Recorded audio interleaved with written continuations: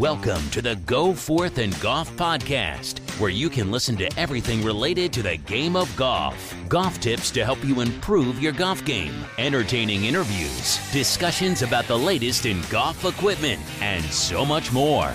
Now, here is your host, PGA professional Steve Goforth. Hey, what's up, everybody? Thank you so much for listening to another episode of Go Forth and Golf. I am your host, Steve Goforth, PGA professional at Willow Creek Golf Club, and I'm so excited to bring you my second episode of Go Forth and Golf. I got a lot of great feedback from the first episode. Thank you so very much to everyone who took the time to listen to that episode. If you have not had a chance to listen to that yet, please go and do so. It is much appreciated, and I hope you'll enjoy it as much as I enjoyed recording it and putting it together for you. Again, the whole purpose of this podcast is to help you become a better golfer, to grow the game of golf, to entertain you, and most of all, to inspire you. Whether it's inspiring you with your game, whether it's inspiring you with life, whatever that may be, that's what I want to do for you. So I hope this brings that to you. Before I jump into this week's topics, I thought I'd share with you how I became a PGA professional and what inspired me to become a PGA professional and, what it took to do that. So, I've always felt like golf was my calling, golf is my passion, and what better way to further that in a career than to become a PGA professional. But there's a lot of work that goes into becoming a PGA professional. And I get the question all the time, what did you have to do? What process did you go through? Well, it was a lengthy process. It's very detailed. First and foremost, we have over 20 books of study that we have to complete. We have to read. We have to do a lot of different assignments in those books. And those books basically cover everything that has to do with golf and the golf business, whether it's golf course maintenance and how to work hand in hand with the superintendent and make a good team, how to manage the golf cart fleet there at the facility or at the golf club, and of course how to be a good golf instructor, how to do club repair, how to merchandise. There's a lot of business aspects that go in behind being a PGA professional, how to manage a team, how to be a leader. And I tell a lot of people it's equivalent to almost really getting a bachelor's degree in college. There's just a lot of work that goes into it. We have to pass a player ability test. So you have to be a good golfer, obviously, to be a PGA professional. So you take a player ability test. It's 36 holes in one day. You have to shoot below a certain score in order to pass that. And it involved a lot of travel for me. There's different, they've changed things up a little bit to where you don't have to travel as much. Or if you're getting this at a university, such as Clemson or Mississippi State or many others out there, you don't have to go through this exact process that I went through. But I had to go to Port St. Lucie, Florida, which is the headquarters, 3 different occasions and do testing on those 3 occasions on all the books that I was doing up to that point. So level 1, I completed all those books, went down to Port St. Lucie, did the testing. Once you passed, it was rigorous testing. Let me tell you, it was a lot of stress, a lot of pressure. And once you pass, you got to stay on and do seminars for level 2. You come back home, you do all those books, you submit them for grade. If you pass that, you get to come back down to Port St. Lucie and do testing for level 2 and everything that you learned. If you pass that, then you get to stay for seminars for level 3. You come home, you do level 3 testing, submit those for testing, or for grading rather, and if you pass that, you get to come back down again for the third and final time for more testing, and if you pass all those tests, you become a PGA professional. And let me tell you something, when I passed, oh my gosh, what a lot of emotion. It was just a lot of work that led up to that, and such a relief and just such happiness that I accomplished that. I worked so hard to be able to wear that PGA logo and represent that PGA logo on my shirt, on my hat, on my business card. And I was so proud to be able to do that after I passed all those tests and did all the work and became a PGA professional. So I am so happy to be a part of the PGA of America. I'm super proud to be a representative for them on many different levels and on many different types of platforms. So thank you to the PGA of America for allowing me to be a part of this organization. And for all those listening out there that if you're thinking about becoming a PGA professional and putting in that work, please give me a call. I'll be happy to sit down and talk to you about that. I've done that on numerous occasions with other people who have thought about becoming a PGA professional, and I would love to share my experience and my advice to you. So I hope that kind of gives you a little bit of insight of what it took for me to accomplish this goal. And there's further work that goes into that. So to maintain my professional level, I have to have continued education, which I do all the time. And that just helps me to not only maintain my membership with PGA of America, but it also helps me to learn new things that are changing, ways the industry is changing, and how to become better at everything that I'm trying to do, whether it's running a golf facility, whether it's being a golf instructor. So I really love the extra work that we have to put into that in order to maintain that expertise. It's not like, hey, you become a member and then you're done. No, you got to keep going, and you got to keep learning. You got to keep growing as a professional and as a person. So I really like that aspect of it.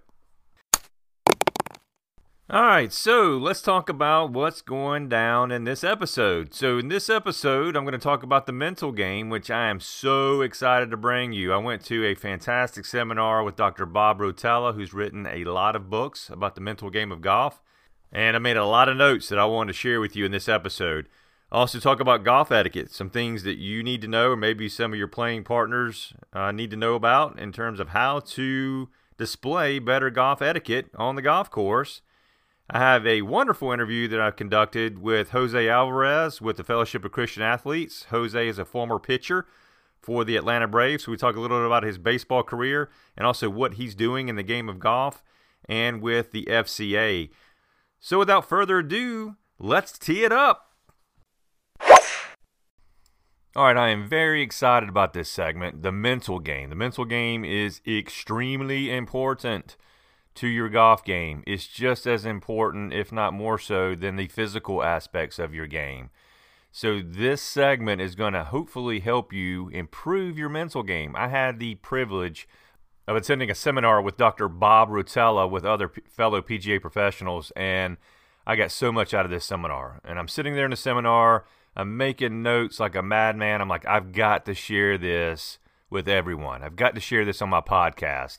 So that's what I'm going to do today. I'm going to go over what I feel were the top 10 points that he made during this seminar that I think will be the most influential for your golf game.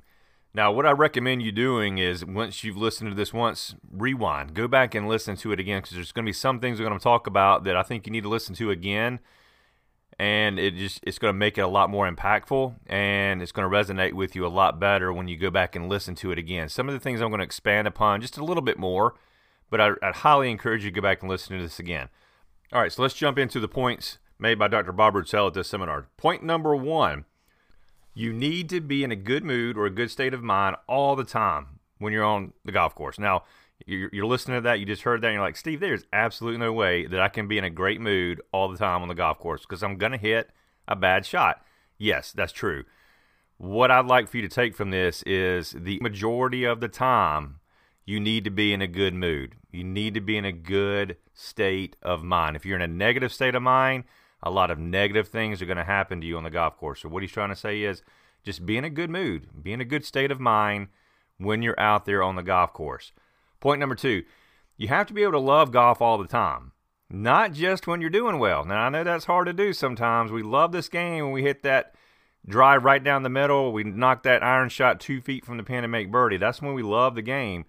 But you have to be able to love it all the time when you're not doing well. That unconditional love for the game, the same way you're going to have unconditional love for a family member or a good friend. At some point in time, your family member or your friend did something to you and it made you mad, but you still loved them. You love them unconditionally. That's the way you've got to look at the game. You can't let the bad that happens to you on the golf course make you fall out of love with the game or make you hate the game. So always be in love with the game at all times, not just when you're doing well. Practice that. I'm telling you, it's going to help you tremendously. Point number 3, a person who's angry or mad most of the time or the majority of the round will never be successful. All right, so it's okay to be mad. It's okay to be angry during the round. That's going to happen to all of us. It happens to the best of them in the world. But when you're that way the majority of the time or all the time during your round, don't count on being successful. And how much does that parallel to life? I mean, if you're angry or mad all the time in life, are you really going to be successful? Probably not. So try to have a better mood out there. Try not to be so angry. Try not to be so mad at yourself when you mess up. Point number 4, throw away your limits. Don't think you're not good enough. Don't let anyone or any circumstance define your goals or your dreams, or limit your goals or limit your dreams. You need to see your talents. Do not see your flaws. So just throw away those limits. And a lot of times when we're playing bad, we tend to focus on the flaws more than we focus on the good things. For example, we ripped a drive right down the middle, 250. We split the fairway, but we did not hit the green in regulation on the next shot, and we focus on, I didn't hit the green. I hit a great drive, and I just screwed that drive up because I did not hit my green in regulation. You cannot think like that. Or maybe you have the mentality of, I'm playing with some good golfers today, and I'm just not as good as them. I'm going to stink it up. I'm going to embarrass myself. You just can't think that you're not good enough. So don't limit yourself. Don't think you're not good enough. Don't let anyone or any circumstance define that. Point number 5. Your perception of I love this one. I absolutely love this one. Your perception of your talent is way more important than what talent you do have. I'm going to say that again. Your perception of your talent is way more important than what talent you do have. So how you view yourself means so much more than what talent you do have. So for example, if you feel that you're a terrible putter, that you just can't make putts or you can't read greens, going back to my last episode, you're going to be that way, and that's going to define you. It's going to tell you who you are. You're basically telling yourself, hey, I'm not a good putter, and that's who you're going to be. Your perception of yourself is extremely important, so have confidence. Even though you may not be putting well, you may not be the greatest putter in the world, that's okay. Know that you can improve and know that you're going to improve. Focus on the fact that, hey, I'm going to get better, not that I stink at putting. Point number 6, be on the golf course looking for something great to happen, not something bad. For example, don't think about, oh my gosh, I'm going to slice in the trees like I did 2 rounds ago, or, oh, here's that bunker in front of the green. I'm going to dump it in that bunker. I see it happen. I know I'm going to do it. I did that last time. I do that every time I'm on this hole. I dump it in this bunker. Or, oh my gosh, there's that pond. And I did not clear the pond on my drive the last time I was here. I really hope I don't do that again. You have to stand over that shot, see the ball flying over that pond, or tell yourself, you know what, today I'm getting over that pond. Today I'm clearing that bunker. You got to have that mentality. Regardless of whether you do it or not, you've got to go into that shot with that mentality. You have to go into your round looking for something great to happen, not looking for something bad to happen. So convince yourself that you're going to do something incredible, not just in golf. It goes for life too.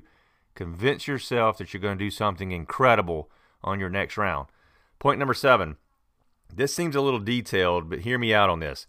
Write down how you're going to think approaching certain shots. So before you approach your tee shot, before the shot, actually standing over the ball, what are you going to be thinking about?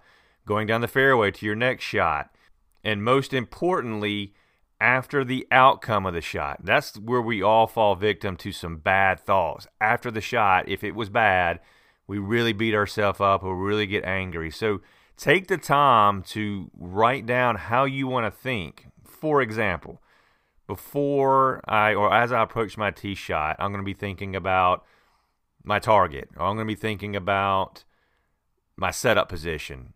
And then when you're over the ball, you're going to be thinking about your target again, the shot, or seeing the shot, envisioning the shot that you want to hit, maybe some setup reminders, whatever that may be.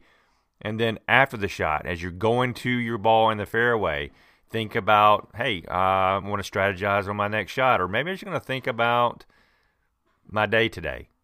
Whatever that is, come up with a planned way to think. That, and again, that could be really detailed for some of you guys or ladies, and you're listening to this like, you know what, that's way too much trouble. I'm not going to sit there and write out everything I'm going to be thinking about during the round. I know it sounds a little much, but you will be amazed at how well that could help you, because it keeps you in the moment. And the reason for doing that is it blocks out, or it prevents you from your mind wandering to things it shouldn't wander to on the golf course, those negative things that we talked about. So try it and see how it works. Point number 8, you've got to see the shot in your mind in order for it to happen. If you can't see it, it's likely not to occur. And I use this all the time. Think about any other sport out there, for example. Think about a field goal kicker. He's staying over a field goal, especially a game winner. He's envisioning that ball flying through the uprights. A quarterback, he hits the field before he takes his team on the game-winning drive. He's seeing himself take his team to the end zone before it even happens. You know, it could be a pitcher. Before he makes a pitch on the pitcher's mound, he sees a strike before he throws a strike. A batter in the batter's box. There's so many different examples. A free throw shooter standing on the free throw line. He sees the ball going in before he shoots it. So mental imagery is huge. So see the shot that you want to hit. Paint that picture. Back in the day, Jack Nicklaus, and probably still does it when he plays, he played a movie in his brain, in his mind, of the shot that he wanted to hit. Tiger was also great at that. A lot of these guys are really good about seeing and envisioning the shot that they're trying to hit. So try that. It's super, super important, and it really helps. Point number 9, think about how good you'll look and feel after hitting a shot from a bad spot rather than feeling sorry for yourself or being mad at yourself for hitting it in that bad spot. For example, you slice the ball into the trees. Instead of being mad and angry at the fact that you hit the ball there and you shouldn't have hit it there and you're cussing, you're spitting, and you're just, I can't believe I did that. Start thinking about how good you're going to look when you hit that low stinger out of those trees and it has a little baby fade on it and it rolls up on the front of the green. Imagine how that's going to look. So think about how good you're going to look when you recover from that bad shot. Look forward to going down there and hitting that next shot. Approach it from the mentality of, hey, watch this. And when you do that, you could be amazed at how well that shot would turn out because you're thinking about something positive. You're thinking about progressing forward and getting yourself out of a bad spot and not thinking about why you got yourself there in the first place. I tell that to a lot of my students when they hit bunker shots. How many times have you walked in a bunker and you're so mad that you hit it in the bunker, you're scared because you don't know how to hit a good bunker shot, you're fearful you're going to stay in the bunker, you're going to blade it over. All these thoughts are going through your mind as opposed to stepping in that bunker and thinking to yourself, watch how close I put this next to the flag. And that's the mentality you got to have going into that bunker, for example. It's not about getting out. It's about how close I'm going to stick this thing next to the pin. All right, finally, point number 10. This is a really good one. It's impossible to have a good short game if you don't have a good mind, and it's impossible to have a good mind if you don't have a good short game. I'm going to read that again. It's impossible to have a good short game if you don't have a good mind, and it's impossible to have a good mind if you don't have a good short game. Bottom line, have a good short game. If you have a short game that you can go to get you out of trouble, you're going to be a lot more comfortable with your golf game. Having a good short game is going to pull you out of a lot of bad scenarios. And if you don't have that good short game, it's really impossible to have a good frame of mind because you're always going to be second guessing. You're always going to be fearful when you get around the green because you're not going to trust your short game. Work on the short game. Make it solid. Make it dependable. Make it something you can go to and feel comfortable with because when your short game's good, your mind's going to be good. When your mind's good, your short game's going to be good. They go hand in hand. So that is the top 10 points that I wanted to share with you from Dr. Bob Rotella from the seminar that I attended. One of the best seminars I think I've ever attended in my career. If you want to learn more from Dr. Rotella and what he talks about in some of the books, I'm going to list off some of these books. Go check them out. Golf is Not a Game of Perfect, How Champions Think, Your 15th Club, Putting Out of Your Mind. That's one of my favorite ones. The Unstoppable Golfer, The Golfer's Mind, Golf is a Game of Confidence, and then finally, Life is Not a Game of Perfect. All of those books are must-reads, and they're short reads. They're not going to take you very long. I think you will really enjoy them. I highly recommend them. I hope these tips help you to approach the game better, to have a more positive outlook, to be successful. Don't put yourself in a situation mentally that will cause you to have a bad round. I'm going to quote Jack Nicklaus in saying, why would we willingly replay a bad shot in our mind? Why would we? What good is that going to do for your game to willingly think about a bad shot? So put it out of your mind, approach the game in a more positive manner. And again, I highly encourage you to go back, listen to this again, let it resonate with you, think about some of these things, put it to practice, and next time I see you, I'd love to know if it helped you.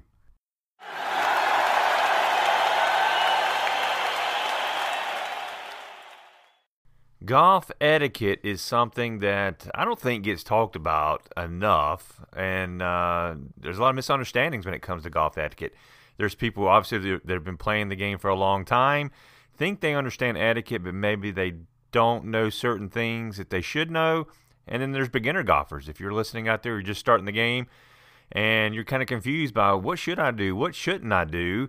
Well, that's where I want to help today. I thought, you know what, I'm going to talk about golf etiquette in this episode and see if I can clear up any questions and help you to enjoy the game better. That's what it's all about. We want to enjoy the game more, and when we're displaying proper etiquette, not only is it going to be fun for us, but it's also going to be more fun for those that we are playing with. So let's jump right in.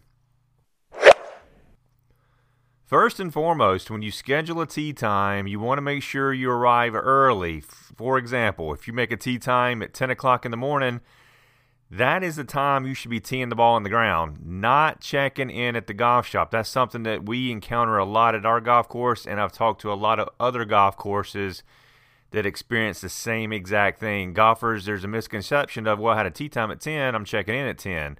So always remember, whatever tee time you set, that is the time you should be teeing it in the ground, barring there are no delays from the end of the golf course. Sometimes golf courses have frost delays or delays because other people are running behind on their tee time. So that's not just for your sake, it's for everybody behind you, because if you get behind, the whole golf course could get behind.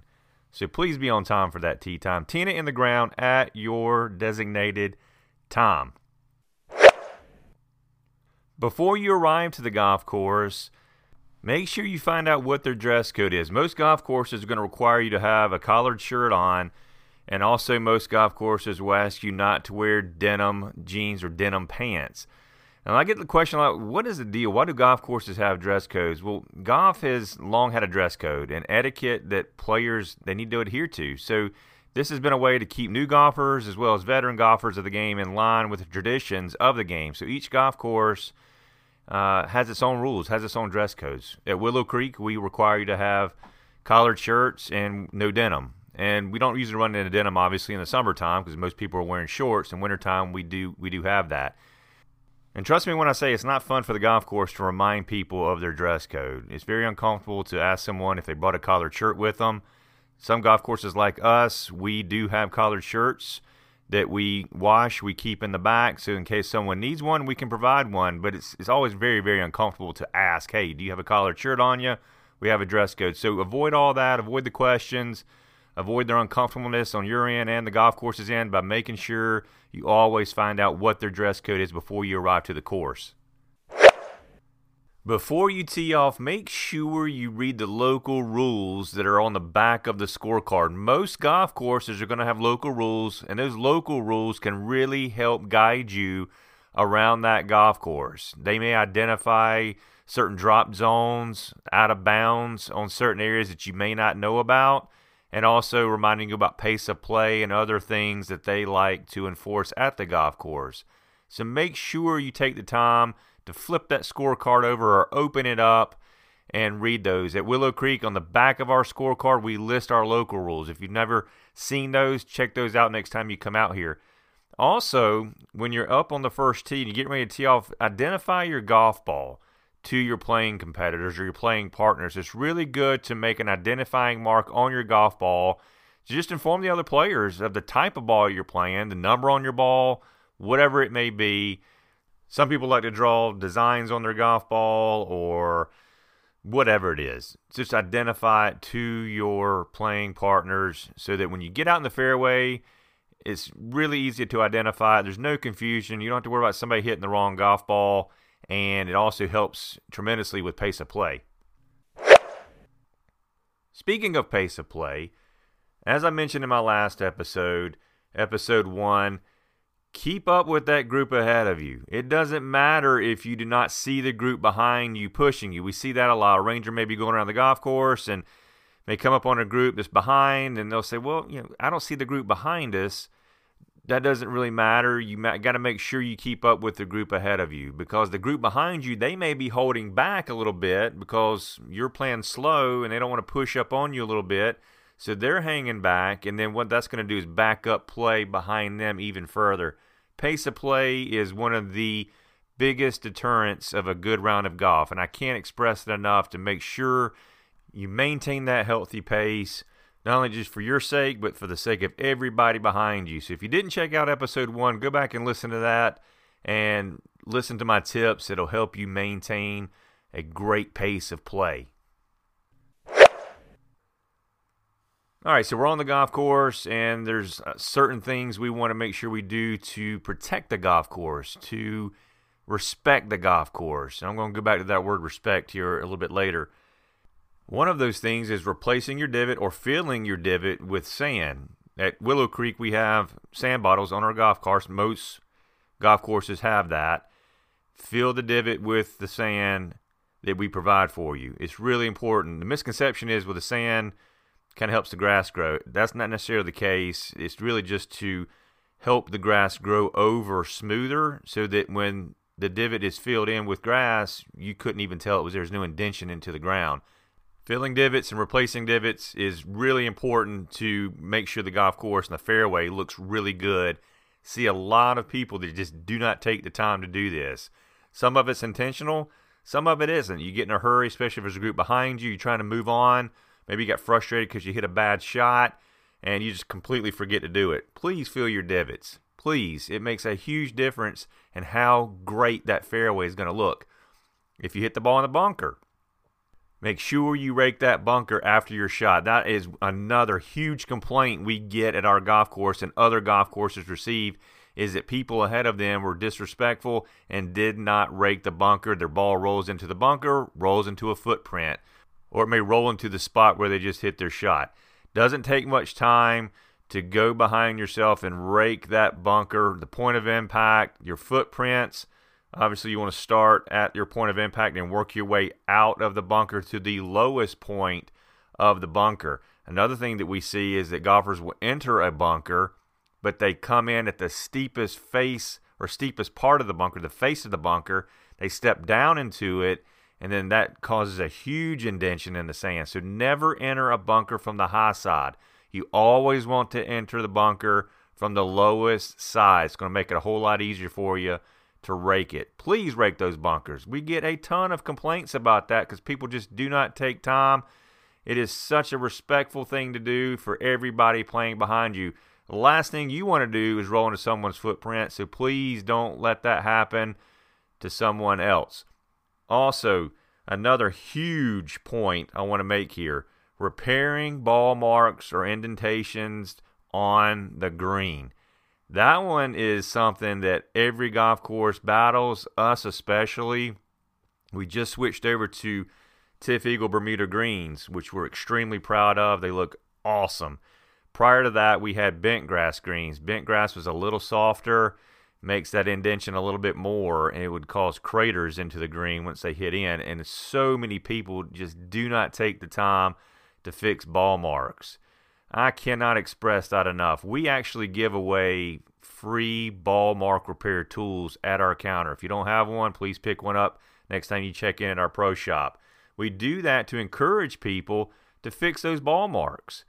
It makes the green look better. You don't want to be in a situation where you hit on the green and you've got a ball mark that's right in your line that you have to fix because someone else wasn't courteous enough to do that.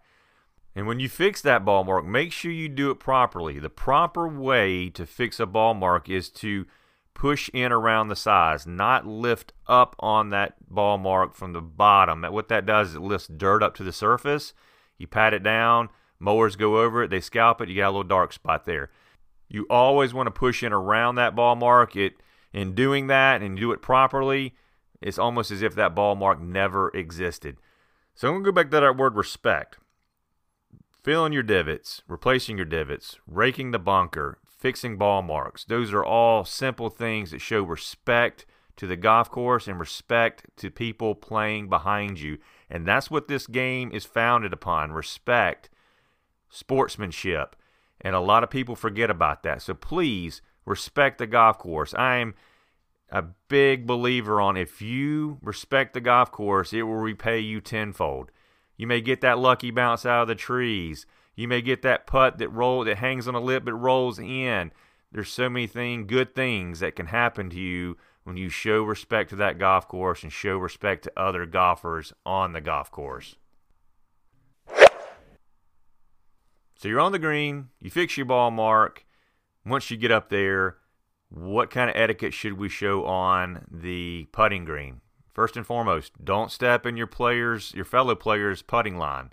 That imaginary line that connects the ball to the hole, don't step in that line because it could disrupt that putt for that person. So always step over or go around their line. Also, don't stand where you might distract your fellow player. Don't move. A lot of people will walk around when someone's trying to putt or stand right behind them when they're trying to make a putt. You don't want to do that. When I say right behind them, right down the line, trying to read maybe your ball marks up in front of them. You're going to get a read on the putt. You don't want to do that. You want to step to the side. And once they putt, you can come in behind them and try to see how that putt's going to break. So never stand in the eyesight of someone on the green. It could just be a distraction.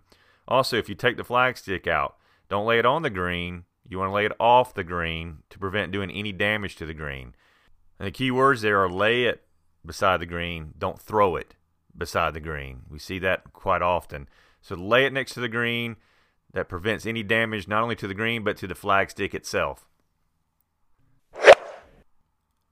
For safety's sake, never hit your golf ball when there's a chance you might be able to reach the group ahead of you. And anytime you do hit that shot and you think there's even a remote chance of hitting the other player, yell "for" immediately and make a point of apologizing to players if your ball lands near them. It doesn't take long. We've all been guilty of it. We don't mean to do it. We hit into someone because we didn't see them. I always drive up and I apologize. Guys, I'm sorry. I didn't see you up there. I greatly apologize. Have a good day. I hope the rest of your round goes well. Doesn't take much, and it goes a long way. If you're on the receiving end of that, someone drives into you, don't get angry. Don't put the ball in your pocket. Don't hit it back to them. Don't cuss at them. Don't get mad at them. That does absolutely no good, and we need to act respectfully to those people. If it happens on more than one occasion and you feel like, hey, this is intentional, they're trying to get us to speed up, they're hitting into us on purpose, that happens. Handle it with grace. Handle it with respect. Politely go back to those guys and say, guys, you've hit into us twice. Please don't do it again. If that doesn't work, call the golf course pro shop. Have someone come out and handle that situation for you so it doesn't escalate to a place it should not go. So just show respect. Again, that's our word, respect. Show respect to those in front of you and don't hit into them. All right, you've made the turn. You're thirsty. You're hungry. Let's stop in there and get us something to eat, something to drink, and make our round even more enjoyable. If you do that, get your desired items from the restaurant and proceed to the 10th tee as quickly as possible to maintain a healthy pace of play. Don't stop and eat at the turn.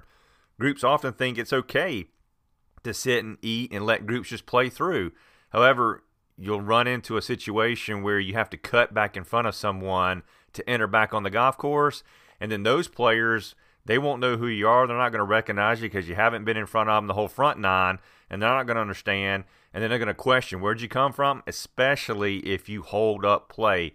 So do everything you can to stop in at the grill, get you something to eat, get you something to drink, but then proceed to the 10th tee. Don't stop and eat, and that disrupts pace of play. You're on the golf course with your buddy. You're on the driving range with your friend, or maybe it's a stranger. Maybe it's someone you just met. Don't voluntarily give someone you don't know, or even you do know, golf tips on the driving range or on the golf course. Unless they're asking you for a tip, don't give it to them, because they may be getting golf instruction from someone else, and then you're going to completely conflict what their instructor's trying to tell them. So unless they ask for it, don't give them a tip. I know you want to try to help. There's a lot of guys out there, look, that's my buddy. I want him to play good. I'm seeing he's over the top on these downswing. I got to do something. I got to tell him. Just ask him if it's okay first. Don't always assume that he's looking for golf instruction or looking for a tip, because he may be trying to work it out on his own, or he could be trying to work it out with his instructor. Even if he has these outbursts of anger, he's cussing, he's throwing his clubs, refrain from giving him that tip, but make it a point to tell him it's not okay to cuss and throw your club, because you know what? That's unpleasurable. Nobody wants to be a part of that. Nobody wants to hear that. Nobody wants to see that. So displaying frustration is one thing, but outbursts of temper are quite another. Yelling, screaming, throwing your clubs, or otherwise just making a fool of yourself is unacceptable. And in some cases, it's dangerous to yourself and others. So scale that temper back a little bit. Show respect not only to yourself, but to everyone around you. Golf cart etiquette is something that everyone needs to be more conscientious of. Respect the cart signs that the golf course has put out there. An example of that is if there are cart signs leading up to the green pointing you to the cart path, make sure you respect those and don't go beyond those signs because you just want to get closer to the green, don't feel like walking that day. Respect all cart signs that lead you back to that cart path, and also respect the holes that are cart path only. They're going to be cart path only for a reason. Obviously, from a lot of rain, maybe there's some repair work going on that golf hole, especially in the winter time. In the winter, the grass isn't growing, and so if you come off that cart path onto the fairway when it's really wet, it's going to put indentions and tire marks, which will be there until the grass starts growing again. So wintertime is really crucial, and you'll see a lot of golf courses implement cart path only more so in the wintertime because of that. Please respect cart path only signs. Par 3s, for example, are generally going to be cart path only because there's no fairway on a par 3. Most golf courses will also make par 3s cart path only. If so, there'll be a sign at the tee box, or it could be on that scorecard if you went back and read the local rules stating that all par 3s are cart path only. So just pay attention to that. It's important to respect the cart signs, respect the cart rules on the golf course. Finally, at the end of the round, shake hands with your fellow players. Congratulate the winners, maybe console the losers, and thank them for their company. At the end of the day, the great pleasure of the game is the time that you spent with your friends and your family, whether it's old friends or new friends you just made through the game because you got paired up. Congratulate them, thank them, console them, buy them a beer, buy them a soda, buy them a hot dog, whatever you want to do. But spend that time with them and thank them for spending their day with you. I hope these etiquette tips helped you, hit home with you, and you heard it and you're like, you know what? I totally forgot about that. I'm glad he said that. If you know somebody that maybe needs to listen to this, but you don't want to tell them yourself, say, hey, there's this really cool podcast called Go Forth and Golf, and he talked about golf etiquette. You got to go check that out. A little indiscreet way there to tell them, listen, you need to improve your golf course etiquette. Regardless of what the situation is, I hope it helps you. I hope it helps your playing partners. And the whole point of this is to be more respectful to your fellow golfers and more respectful to the golf course.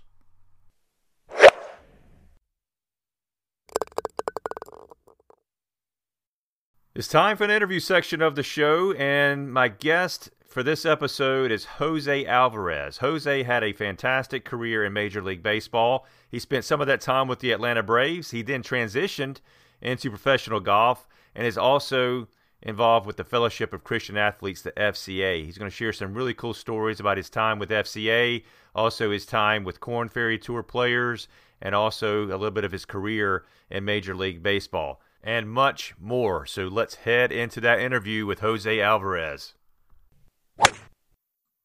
Jose, welcome to Go Forth and Golf. I greatly appreciate you taking time out of your busy schedule to sit down with me and be my guest today. How are you? It couldn't be better. I tell people, Steve, that today could be the greatest day of your life. So I know it's the only day that I have this week that starts with a Tuesday. That's right. That's a great way to look at it. So you currently work for the FCA, Fellowship of Christian Athletes. What is the mission of that organization? Steve, this organization has been around since 1954. It's been reaching coaches and athletes, and it's been a great track record of this ministry. In fact, Billy Graham said it best, that a coach will impact a kid's life more in 1 year than most people would in a lifetime. So it's not only across the U.S., it's around the world now, and FCA is doing a great job of reaching coaches and athletes and all they influence. Well, you work closely with Korn Ferry Tour pros, the wives of the players, their caddies, and also local PGA professionals like myself. What help do you provide to them? Well, I look at it that we all need encouragement. Professional sports is tough in general, and golf is probably the most emotionally draining of all the sports because it's an individual sport.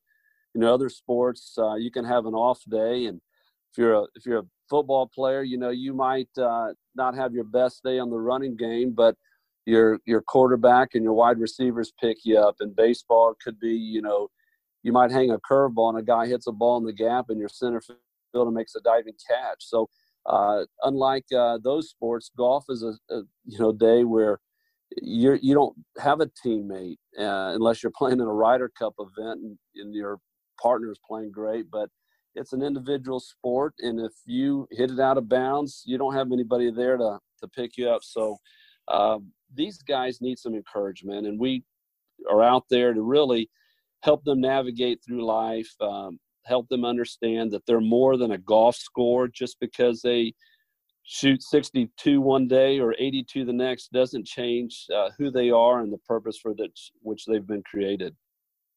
Yeah, I mean, you hit the nail on the head. It is there's no teammates that can lift you up. So having that community is huge. Well, it is, and just meeting with you and some of the other local PGA club professionals in the area. I mean, you guys are working long hours, long weeks. You have a lot of bosses with members, and you need encouragement. You may not be out there playing on tour week in and week out, but that's, I think, life has been designed for us to live in community with each other. And it's a good way of looking at it.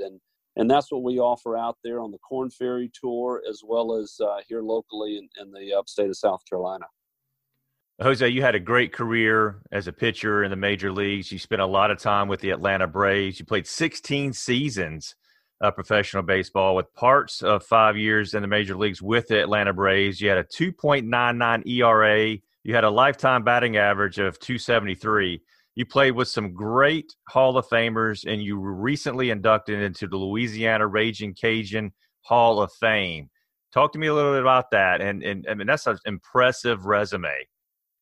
Well, thanks, Steve. I guess I had great teammates around me because I probably really wasn't that good, but I did have good work ethic. And, as a pitcher, we always think that we can hit. So my lifetime ERA, while it's pretty respectable at 2.99, I'm especially proud of the 273 batting average. But people say, well, man, you must have got a lot of at-bats. I tell them, hey, it's just a number. It doesn't matter how it got there. So that's the hard truth about that. I played with some great Hall of Famers, played against some Hall of Famers. And while I'll never be inducted in Major League Baseball Hall of Fame, it was an honor to go into my college athletic Hall of Fame in November of last year. And I look back and in my induction speech, I said, it was really more about our team and the teammates that I had. And, while I was the one that was being inducted that night, or my name was the one that was being called out, I said, there's 28 other guys that were inducted tonight with me. And that was great teammates. And, I enjoyed it. It was fun. I got to go a lot of different places, play in some awesome stadiums, and it was enjoyable. And one of the benefits and perks about playing Major League Baseball is you got to play a lot of golf on road trips, and the Braves were always known to have some pretty good players or golfers that were pitchers. So we got to play some special golf courses. Well, talk to me about that transition. You transitioned out of baseball and into golf. How did that happen? Well, I played in a lot of charity events, and I just always enjoyed the competition. So I started playing and started playing pretty well. And I actually played in a professional tournament right here in the upstate of South Carolina called the Carolina Mountain Tour. And the first event that I played in, I won. It was out at Links of Tryon. And I tell people, it's my claim to fame is that in golf that I beat William McGirt. So William McGirt played in that event, and nice. He finished second to me. So, I let him know that, hey, this was, my little bragging rights here. But, it was fun. I realized very quickly that it is a difficult game to play professionally. And, while I was out there, I got to play a year out on what was called the U.S. Pro Golf Tour. And guys like Kevin Streelman played on it, and William McGirt and others that ended up playing on the PGA Tour. But I found very quickly that probably more than the playing, I had a heartbeat to help these guys navigate. In fact, one guy asked me on the putting green one day, he said, hey, how did you handle the pressure in baseball? And I said, what do you mean? He goes, well, didn't you pitch in front of a lot of people? And I said, well, yeah, when we were on the road, but at home when I played for the Braves, we weren't real good, so we didn't get too many people, so it wasn't that nerve-wracking. But I came to understand that baseball was what I did. It didn't define who I was as a man. And so when I told this young kid, he's probably about 23 years old, been out of college short time, and he was trying to make his way in professional golf, and this tour started up, and I was fortunate to play on it in 2006. And so I realized, gosh, I'm out here to maybe just be an encourager and influencer to some of these young guys. And so I started meeting with guys one-on-one, and then they would bring a friend. And the next thing you know, we had several guys attending on a weekly basis. And one guy asked me one day, he says, hey, what do you call that stuff that you guys do on Thursday night before the tournament? I said, well, we just call it Tour Life Talk. And he goes, what do you mean? I said, well, it's just basically an opportunity for guys to get together and, discuss, tour golf and life, and look at some principles that'll give us authentic success in the journey of life and golf. And that Fellowship of Christian Athletes Golf Ministry heard about what I was doing, called me up and asked me if I'd be interested in helping them. At that time, it was called the Buy.com Tour. And I said, I'm not interested. And they go, well, would you pray about it? And I was like, how do you say, no, I'm not going to pray about it. I know what God wants. But I said, sure, I'll pray about it. And within a few months, it was obvious that this was a calling and an opportunity for me to invest in other people's lives. So this is my 14th year that I've been doing work with the Fellowship of Christian Athletes, and particularly here in the upstate. I like to tell a lot of students that golf parallels life in so many ways. What are some of the life lessons you've learned from playing the game, but also from helping others through the FCA?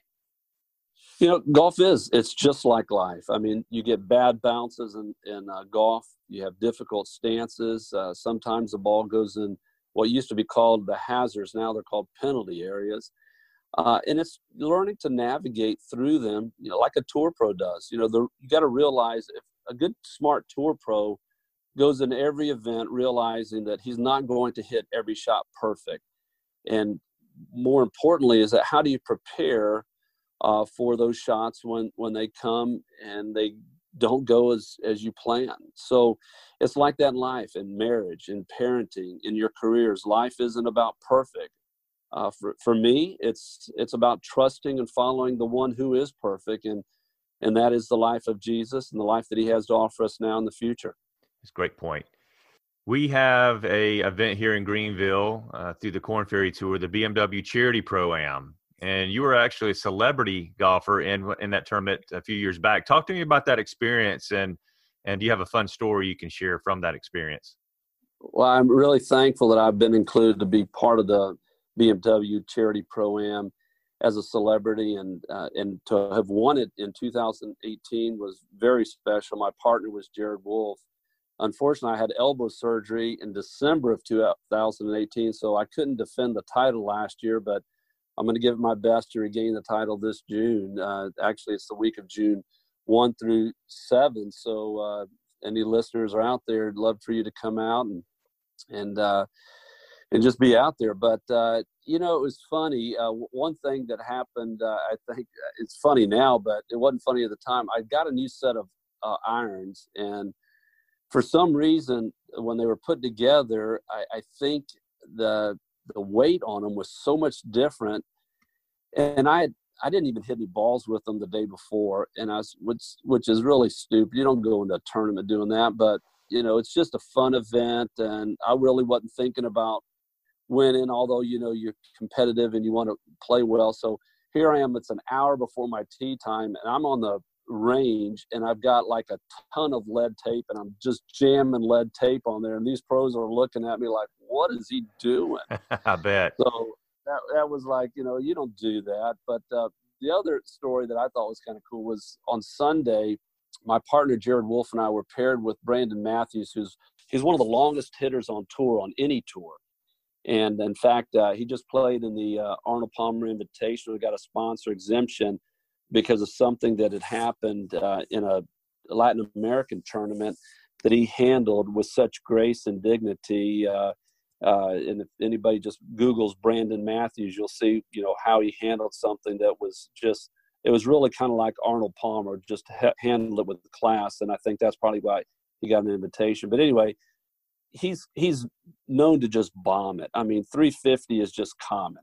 Mm-hmm. And, you know, he's hitting bombs past every tour player, you know, regularly. Well, being over 60, I got to play the tournament sets tees up for the older guys. And on several holes, I'd have an 80 to 100 yard advantage ahead of him. But at Thornblade on Sunday, he hit a drive on 16. In fact, every par 5 at Thornblade, he hit driver, wedge, or driver 9-iron. Wow. I mean, that's how far he hits it. Well, he hit a drive on 16, and it seemed like the ball was in the air forever. And then I hit after he hit. I was at my tee, and so, you know, I kind of play pretty quick when, you know, have the opportunity. And so I hit, and he didn't know where I hit my ball, but I'd smoked it pretty good. So we're walking up the fairway, and there's 3 balls, and you can see them like separated about 50 yards, you know, between each one. Jared's ball was first, and I mean, he hit it out there like 300. And then there's another ball up there, and Brandon's walking up thinking it's my ball, you know, and he's like, hey, you got a pretty good shot. Well, I knew where my ball was, and I just keep walking right past him, and he walks up and he goes, hey, oh, this is my ball. And I said, Brandon, now you know how the other guys on the Korn Ferry Tour feel when they play with you. And I just kept walking past him. Yeah, that's a great story. You mentioned Brandon Matthews. How about some other players that have caught your eye on the Korn Ferry Tour that you think could do well on the PGA Tour? You know, there's a lot of guys that are really good out there, and they just keep coming. I like Jared Wolf. I like the way his game's shaking out. He's already won. He won the second event of the year this year. But there's so many good guys. Couple names that pop up. Davis Riley, a kid out of Mississippi, has had great success. Charlie Saxon. These are a couple guys I keep my eye on as well. What advice would you give someone who is new to the game of golf? You know, I think having fun is probably the most important thing. I feel like there's a lot of guys that, you know, jump in and they play the game, you know, too serious right off the bat. I taught my son from 14 inches out. And what I mean by that is I wanted him to have some fun and some success right off the bat. So I took him to the putting green, had a little putter cut down to his size, and I put a ball 14 inches from the hole. And I said, Austin, when you make 3 in a row, I'm going to give you a quarter, but not until you make 3 in a row. And so he, you know, it took him a while, but finally he made 3 putts in a row. And then I moved him back from 14 inches to 24 inches. And I said, okay, same thing. When you make 3 in a row, he didn't get it done the second time. So the next day I said, let's go back and try it again. So we kept doing it to where, you know, we kept moving it back farther. So putting, you know, 50% of your or more of your shots are, you know, inside 100 yards, and putting, you know, is the majority of those.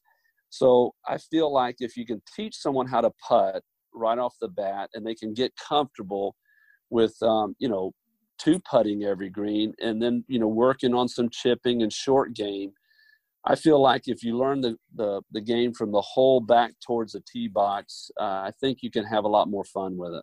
Absolutely. Similar to what Tiger's dad taught him was start from the green, work your way backwards. And also, I think another good idea, and I tell a lot of my students, is come up with your own personal par. If your own personal par on a par 4 is an 8, and so be it. And then work your way down from there. Man, I thought that I came up with that, and there you figure Tiger's dad. Okay, well, I probably heard it from Tiger's dad. Yeah. Well, Jose, listen, I cannot thank you enough for taking time out of your busy schedule to sit down with me and being my guest today. You've had a fantastic career, not only in baseball, but also with golf and the Fellowship of Christian Athletes. And I applaud you for everything you're doing in that organization and for these players. Thank you for everything you do, and good luck for the rest of your career.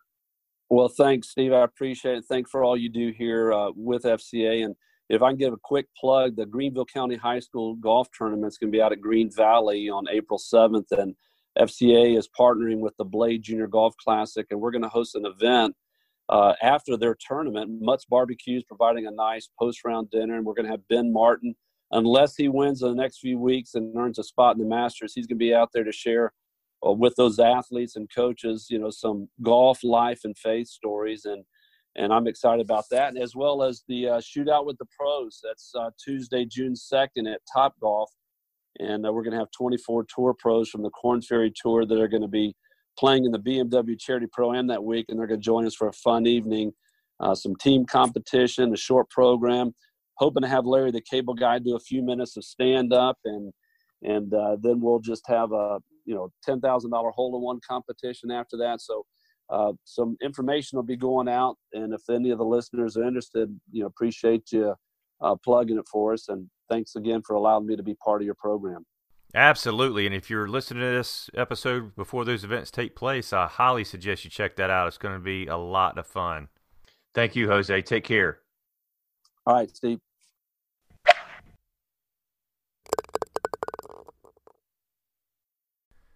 That's a wrap. That does it for this episode of Go Forth in Golf. I hope all of you enjoyed it. I hope that this makes you a better golfer, and I hope that it helps you enjoy the game even more so. Whatever platform you're listening on right now, go subscribe. And if you feel like I deserve it, give me that 5-star rating. That helps tremendously with getting this podcast out there to other listeners.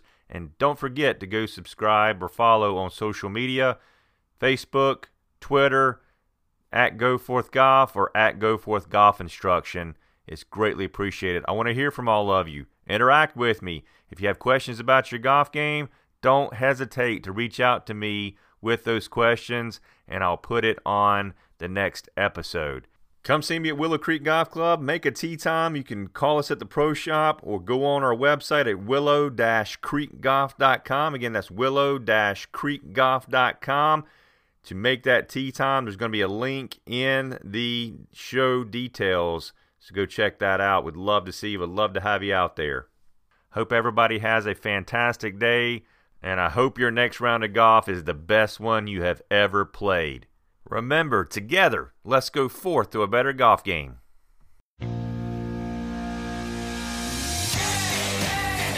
You've been listening to the Go Forth and Golf Podcast. Be sure to subscribe to this podcast wherever you're listening to receive alerts on new episodes. For more information, please follow us on social media at Go Forth Golf Instruction or visit our website at goforthgolfinstruction.com. Remember, together, let's go forth to a better golf game.